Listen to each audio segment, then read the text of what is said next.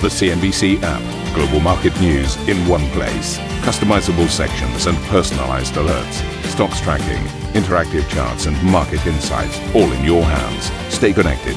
Stay informed. Download the CNBC app today.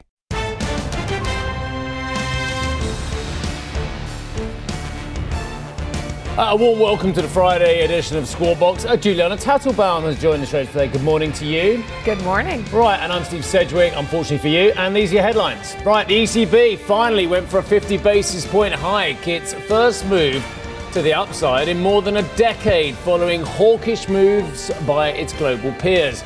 Finally lifting the benchmark rate, yes, out of negative territory. At the end of the discussion, all members of the Governing Council rallied to the consensus of 50 basis points. So it's a strong indication on both accounts in relation to the higher step that we are taking to exit from negative interest rates. Well, it did it despite the election chaos now ensuing Italy. Yes, Italy preparing for a September election. We think it's going to be the 25th. After the coalition collapsed and President Mattarella is forced to accept Prime Minister Draghi's resignation. There is no parliamentary support to the government and a lack of opportunities for a new majority. This condition made it inevitable for the early dissolution of the chambers. A bailout deal for Uniper reportedly nears completion, with an announcement expected as early as today, while Germany's economy minister accuses Russia of blackmailing Europe on gas. And Wall Street closes in the green, boosted by the tech giants, but momentum stalls after hours with Snap sparking a plunge in social media stocks as second quarter results miss expectations.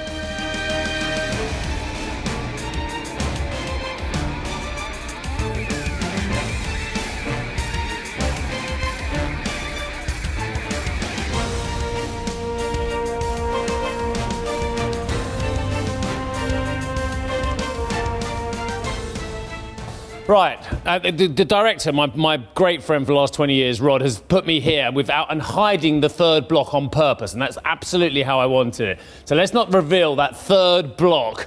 I mean, even this one's amazing as well. So look, unambiguously bullish, yeah? Not really, is it? Come on, let's get to this. Let's get to this now. The ECB has hiked rates by 50 basis points. So, great news. We don't have negative territory rates anymore as well. They've joined the global party to normalise rates. It got us to zero, OK? Let's just remember that. What's that Eurozone inflation, Julia? It's 8.6%. She's mouthing across to me. 8.6% for 19 countries in the Eurozone, yeah? But we're now at zero. She doesn't know what's coming next, does she? She has such a nice hour on street side. She's got 3 with me now. So she'll be sleep deprived and not knowing where it's coming. You enjoying it? Steve. Well, I think I tried to keep it a little bit fresh as well. So anyway, look, they've gone, but we only got to the first line of the read. We've got a 50 basis point hike on the table now. They've announced new details, and we'll come to that in a moment, of an anti-fragmentation tool. I know, we can ditch that mnemonic now, the AFT, because we've got a new mnemonic. It's a mnemonic, an acronym for you American friends. With the President, Christine Lagarde, insisting the central bank is capable of, quote, going big. Well, that's arguable. The more aggressive move comes on rates just 6 weeks after the Governing Council signalled in July it would see a hike of only 25 basis points. I would argue that there have been members of the ECB who have been talking about 50 for a very long time. Anyway, Lagarde said it was, quote, time to deliver after record Eurozone inflation and gas supply concerns sent the common currency to parity versus the greenback. I'll come to this in a moment. I find this bit really fascinating. It's the transmission protection instrument. Italian BTPs continue to sell off amid political instability and economic concerns in the country as well. So, President Lagarde said the size of subsequent hikes will be based on the data. So that means less forward guidance. OK, let's have a listen. We will determine in September on the basis of the data that we receive. And this is a projection exercise in September, remember? That will include all the national central bank in the exercise. So on the basis of the data that we receive at the time of those projections, we will determine what step we take on the normalization path that we are taking in order to deliver on our medium-term 2%. Now, that doesn't mean to say that we are changing the ultimate point of arrival. Okay? We are accelerating the exit, and we are following the path of normalization that we have flagged. Following the path of normalization plan. Okay, so far so good. So let's just see what this means, okay? Because this is where I'm at. The rate hike, great. You know, I think a lot of people believe that actually negative rates, it was time to perhaps end that if we've got 8.6% inflation in the Eurozone. So this TPI, okay, let's just go through this in a little bit more detail, okay? Because I'm concerned and confused, and that's why we've got an economist coming up in a moment. He's going to explain it to me. He's going to settle my nerves. TPI, okay. So the new transmission protection instrument is designed to make sure that central bank policy is transmitted smoothly across all countries in the euro area, with the scale of purchases dependent on the severity of risk. There is no capital key that I've seen so far. Remember previous plans? It was a capital key.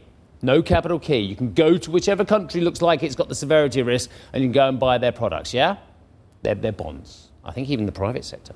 Purchases will focus on public sector securities. But I'm interested in what we're going to do on the private sector as well. Anyway, there's a list of criteria. Compliance with EU fiscal rules. And this is where it breaks down. Okay? I know the producers want to move on. But look, EU fiscal rules. What are the EU fiscal rules? Remember them? Yeah. Stability and Growth Pact, yeah? 60% debt to GDP, 3% budget deficit.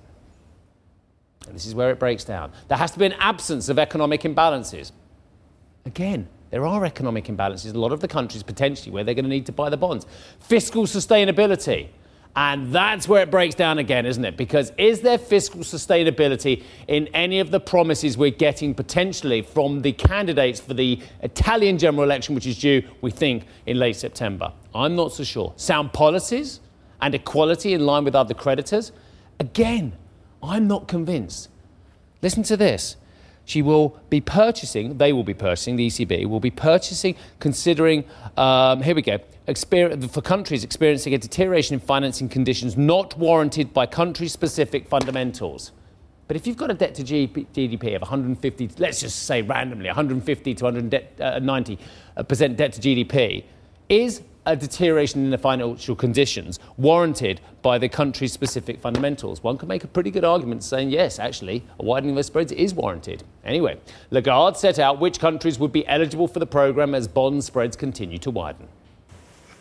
The Governing Council, in its discretion, in its assessment, will determine, on the basis of the eligibility criteria, on the basis of the indicators that will signal or not unwarranted, disorderly market dynamics, whether or not a country is eligible and whether it activates the TPI. Voila. There's no doubt about it that yesterday's ECB meeting was a huge focus for investors, in particular in bond markets, and we saw a ton of price action. We've come down significantly in terms of yields today versus what we saw yesterday, coming sharply off the highs. The 10-year Italian BTP now trading at about 3.52%. Yesterday, after the statement came out, we'd crossed above the 3.7% mark. We saw a lot of action at the front end of the Italian curve yesterday. 2-year yields rising about 30 basis points at one stage. The German 10-year Bund trading now about 1.216%. Yesterday, we were trading close to 1.3%. So we've seen yields now come down across the board, and everybody keeping a very close eye on that spread between the Italian and German Bund. Let's take a look at euro dollar and where euro stands this morning. Also, a ton of price action in the euro yesterday. Swings in both directions. Always the case with the ECB. It seems that the immediate reaction is not necessarily the one that sticks. So this morning, we're seeing a pullback in the euro versus the dollar, down about 0.4% to 101.84.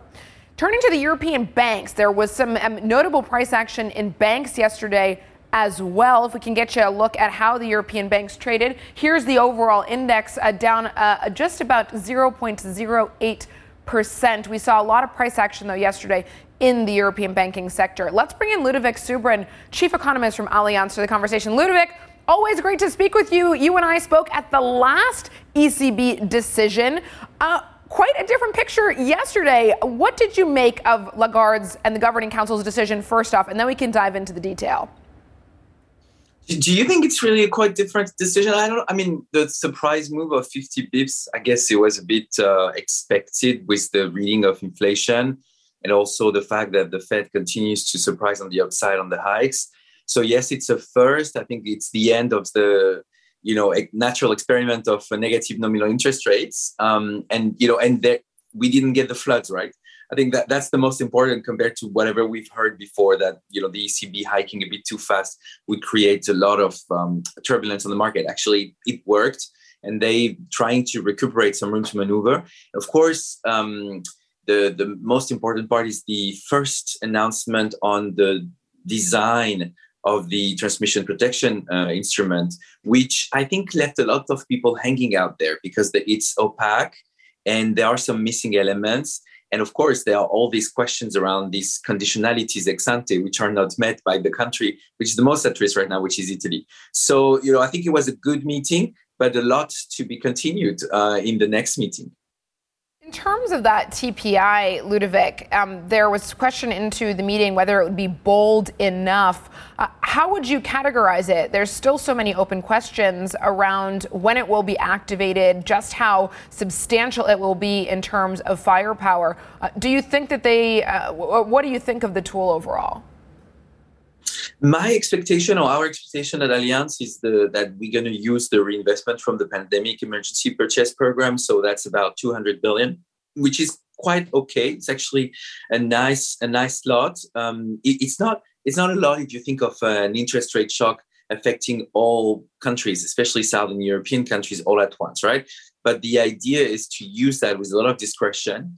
The sheer announcement of a tool like that is supposed to stop any form of speculation or redenomination risk, right? Remember, the idea behind this anti-fragmentation tool is we won't play with fire. We won't go 2012 route any longer. And I think this is what the tool was supposed to do, and it met that objective already when it was announced, and yesterday when you look at the spreads development. The question then is the design of the tool. I was very surprised about some of the implementation issues, the type of conditions, when the other part of the story is not done yet on the fiscal rules. Also, I thought it was borderline on the independence. We set out in a paper 2 weeks ago 5 principles for the TPI to be performative. And I would say that it currently meets 3 out of the 5 criteria we had. One was independence. The other was, how you sterilize, which is the fact that you buy, for example, Italian debt, but you sell something else. And we propose to sell more the supranational debt. So what's happening on this side? I think the idea of the fact that the tool has conditionalities but doesn't resemble OMT. So I would say we got some elements. I think it's we're going to get some more. So I think it's a good tool. But the devil lies in the details with these type of tools. And I think we're going to have a lot of questions going forward. And I think maybe that's why markets were not super happy about these fiscal conditionalities. Yeah, I got 1 or 2 questions as well, Ludovic. I got to be honest with you, my friend. You. Well, you I wanted to settle your nerves. You haven't gone nowhere near settling my nerves, as well you know. Look, I want this to work. Of course I do. I'm a good European like the rest of us. But this is a botch, isn't it? So let me just ask you a series of questions. You can answer them very quickly and we get loads in. Is there a capital key attached to this? No. No, right, so there's no capital key. And what would you suggest? Well, a country that has over 150% debt to GDP, how do you understand in this following phrase from Madame Lagarde? For countries we can buy bonds experiencing a deterioration in financing conditions, and this is the key point, not warranted by country-specific fundamentals, but a deterioration of the credit environment for Italy currently is warranted by the country-specific fundamentals, isn't it? They've got a debt to GDP of over... You disagree? I find that fascinating. You've got one of the biggest debt loads ever for the country, and you've got a political crisis akin to any we've seen in the last 2 decades. And you're saying to me that country-specific fundamentals don't warrant a higher yield? Well, it's still half, if not a third of what it used to be in the same situation 10 years ago, right? And so it's going to be exactly the type of calibration that's going to be needed. When is it warranted? But on the fiscal sustainability side, just one word: every country in Europe will have a lot more debt by the end of 2023 that it currently has, if we just include the short-term expenditures and purchasing power measures and the midterm expenditures, defense, climate, you name it, right? So I think the big question on sustainability is going to be who's going to buy this, and I think there is still a lot of institutional investors and investors in general that are ready to continue to buy sovereign debt in Europe, right? And so that's where I don't think there is the conditions for actions, because there are still a lot of people that are buying this. But you're right, in terms of sustainability in the common sense, debt sustainability, we are in a situation where for Italy to meet the criteria, they need to have a primary surplus of 2% of GDP. And of course, as you can imagine, we are very far from this, and we have a political crisis. Which country? Which country has sustained a primary surplus of 2% of GDP over the last 20 years? I think maybe we can point to a brief periods where a Scandinavian country has done it. Italy had, but they had a deficit because of the debt servicing costs. Sustained primary surplus? Yeah. 3-4 years. Do you think this is sustained? I think compared to my country, France, this looks pretty sustained. Well, we can talk a lot about why the OAT's never had a crisis in 2009, 2011. We can do that another time. But look, okay, let me just go back into history to try and just put this in context. The Italians now have a 10-year benchmark yield of circa 3.5%. In the first 10 years of this century, where the Italians had a lower debt to GDP of somewhere in the region of 90 to 100%, because as we do know, it was a much higher debt to GDP than any other nation going into the GFC, or the sovereign debt crisis, I used to call it as well. The Italians had, on average, and I'm amalgamating here, somewhere in the region of 4.5 to 5% yield on their 10-year paper as well. So when they had a lower debt to GDP, but they had equal financial crises and equal political crises, they had a yield which is roughly 1% higher than it is now. So why should it be 3.5% now, given the fact they've got equal political crisis, but they've got a much higher debt to GDP? Because everybody else has a much higher debt to GDP. I think the dislocation in the fixed income universe are humongous, and people are just trying to understand them as we speak. The amount of advanced economies debt that has been issued from the US to Europe to the other OECD countries is huge because of COVID. So you have a very different starting conditions, if you will. And so I think that's why it's not 90 or it's not 100 or it's certainly not 60. That is the yardstick that we're looking at to define what we consider excess debt for a given country. It's just look on the other side of the pond. Look at the US, look at the UK. It's very difficult to now say 90 was really bad then, now we are at 120, it's super bad. It's not true, because everybody's debt has actually increased between 10 and 20 percentage points. Ludovic. So it's a benchmark, it's a peer issue, because it's what then investors are ready to buy, right? And so again, there is so much savings that investors are ready to go into this debt, and there is a compression effect on the spreads, right? Plus, of course, the fact that everywhere in the world, central banks are now owning 25% plus or north of 25% of all of the sovereign debt. So there is still a compression on the yield that is coming from the who is owning this debt, which is the central bank. So that's why the yield is so low in Italy, especially. My friend, let me get this right. The rationale for allowing the Italians to have potentially unsustainable debt levels is that everyone's got more debt. Well, that really reassures me for my children and my grandchildren. So everyone's doing it, hence it's better. And more saving. And the other thing is, Ludovic, I don't know if you've noticed, but you're a young man, but there's not so many young chief economists around anymore. We're getting older as a population. There is more of a drain on those Italian postal savings, I don't know if you've noticed, but there's a demographic time bomb, and I can hear it ticking in Japan, even if Mr. Kuroda doesn't want to hear it. I can hear it ticking in China as well, and I can certainly hear it ticking in Italy and Europe. Well, what I can see is, from COVID onwards, we have, depending on the zone, in the US, 2.3 trillion, in Europe, 1.5 trillion additional savings. I don't know about Japan, right? And even though inflation is wiping out some of these savings as we speak, there is still a lot of excess hoarding out there. So I'm pretty sure that this excess hoarding has to go somewhere. It's either deposits or it's what is considered still a safe haven, which is government debt. And it is a safe haven because of TPI, you see. Because TPI ensures you that there is no redenomination risk. So you may want the bund over the BTP, but the BTP is yielding slightly a lot more, actually.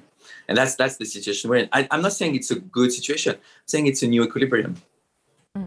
Ludovic, let me come back into the conversation here and bring it back to rates. Yesterday, Madame Lagarde said that given the decision made yesterday, the combined forward guidance for September is no longer applicable that they gave back in June when you and I spoke. What is your expectation for the September meeting in terms of rates? And could we see a 75 basis point rate hike out of the ECB sometime soon? The markets yesterday were expecting 60. So right in the middle of between 50 and 75. I think 75 is a difficult one. But again, if the Fed goes 100, the ECB may have to go 75 just to keep this interest rate differential a bit controlled, because that's the behind the scene story also, the weakness of the euro dollar, which is in part due to the interest rate differential.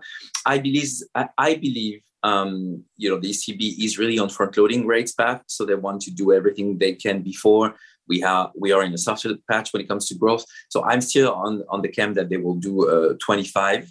I think they could do 50. But again, the whole question is it's data dependent now. So forward guidance is dead. It's data dependent means I will see with whatever I have at the end of the summer. Our expectation is that by the end of the summer, we still have quite a lot of inflation in the Eurozone. So maybe 50 will make it. My concern is that we see the numbers now on leading indicators on growth, and we have a series of Eurozone countries that are growing zero. So that's going to be the trick, trying to see if they can increase. In terms of terminal rates, so in terms of the room to maneuver, they have a good 50 to 75 basis points before the monetary and financial conditions becomes recessive, which is what they should be looking at as central bankers also. But the sophistication needed when you have this heterogeneity in the zone, right? These countries that are doing very well, they're going to have very good touristic season, and other countries that are barely recovering from the manufacturing recession is going to be a very difficult moment. So 25, 50, 75, I think is very far-fetched for the ECB. Ludovic, I absolutely love our conversation, so thank you very much indeed for your time. No, genuinely, Me too. I feel mildly reassured. No, I fear your view, and I share your view, and I understand where you're coming from. It's true. It's quite bewildering, the situation. Yeah. And I think we just have to be very modest in the fact that we are just playing a bit by ear as we speak, and it's not reassuring for children.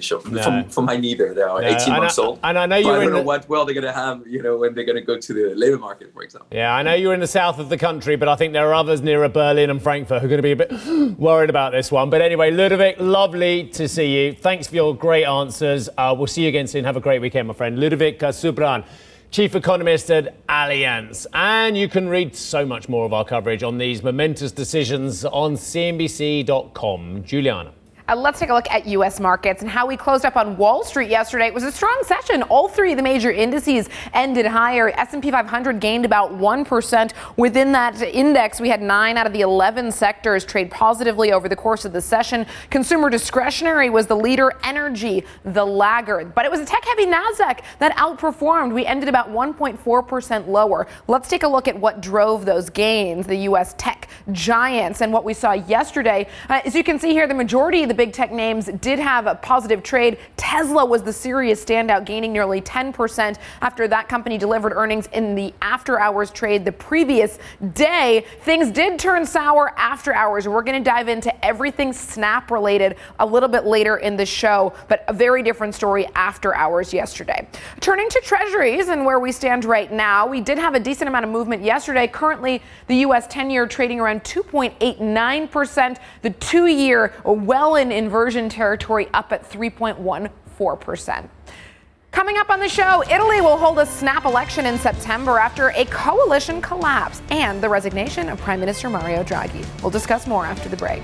Yeah, and I'm told the podcast is it's rather okay, actually. The ECB's bumper 50 basis point hike is discussed at length, as I'm sure you're aware, on the aforementioned Squawk Box podcast.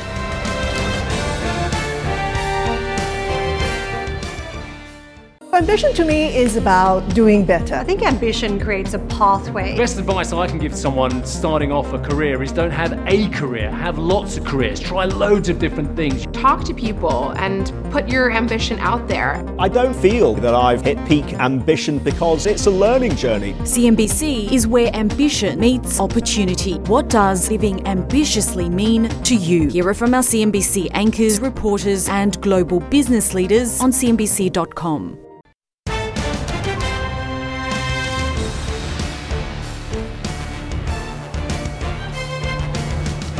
a date now for the Italian election, haven't we? I think we know it's September 25th. We do, on my birthday. Wow, Very 22. exciting. God, I'd have thought it. I know. Yeah, well, my 22nd birthday and Italy's early and elections. I'm 45 soon as well. I feel like that might be true. I don't know how old So, you are. Giuliano's birthday could be the date of the snap election in Italy after Prime Minister Mario Draghi resigned. His resignation came after his coalition allies refused to participate in a key confidence vote in Parliament this week. Draghi will stay on as caretaker Prime Minister until a new government is sworn in. According to latest polls by Politico, a bloc of conservative parties led by the far-right alliance Brothers of Italy is set to dominate the vote, followed by the Democratic Party and the populist Lega. Italian President Sergio Mattarella warned the upcoming election campaign should not distract lawmakers from the current cost of living crisis. I must underline that the period we are going through does not allow for pauses in taking the necessary actions needed to tackle the effects of the economic and social crisis. In particular, the increasing inflation caused most of all by the cost of the energy and food, and that carries heavy consequences for households and businesses. I hope that even in the intense and sometimes high-pitched debate of the electoral campaign, there will be a constructive contribution by everybody about the subjects I pointed to in the superior interest of Italy. You'll love this. She genuinely thinks I'm in my mid-40s. Brilliant. Anyway, let's move on. More important matters. I have grave concerns about where Italy's going. I love the country. I spend a lot of time there professionally and personally as well.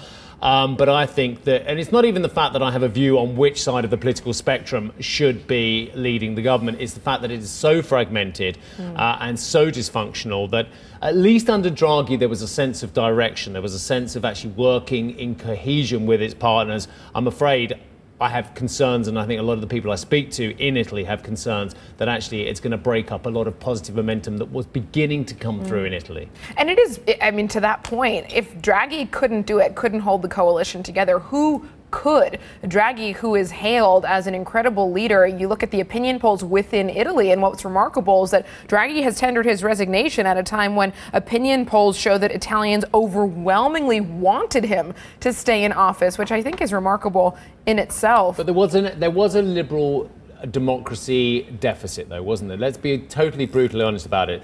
The most possibly, arguably the most successful governments in Italy of the last 20 years have been technocratic as well. And do we want technocratic governments to become the norm, or actually, given the threats from authoritarian regimes globally, do we actually want liberal democratic governments to actually work? And there is a big question being raised by foes out there of liberal democracy about seeing whether it can work or not. So unfortunately, the fact that what we appear to be saying, both of us, is that technocratic governments give stability to Italy. That is quite a worrying trend. It's an interesting point. I mean, I would just add to the conversation that there is huge debate about what ultimately led to Draghi's decision to depart the government. And the FT is running a story this morning that's highlighting two different Italian newspapers and the way they're depicting the situation. The Il Tempo newspaper is carrying a headline, Draghi's suicide. Meanwhile, La Stampa is carrying a headline suggesting that his government has been drowned.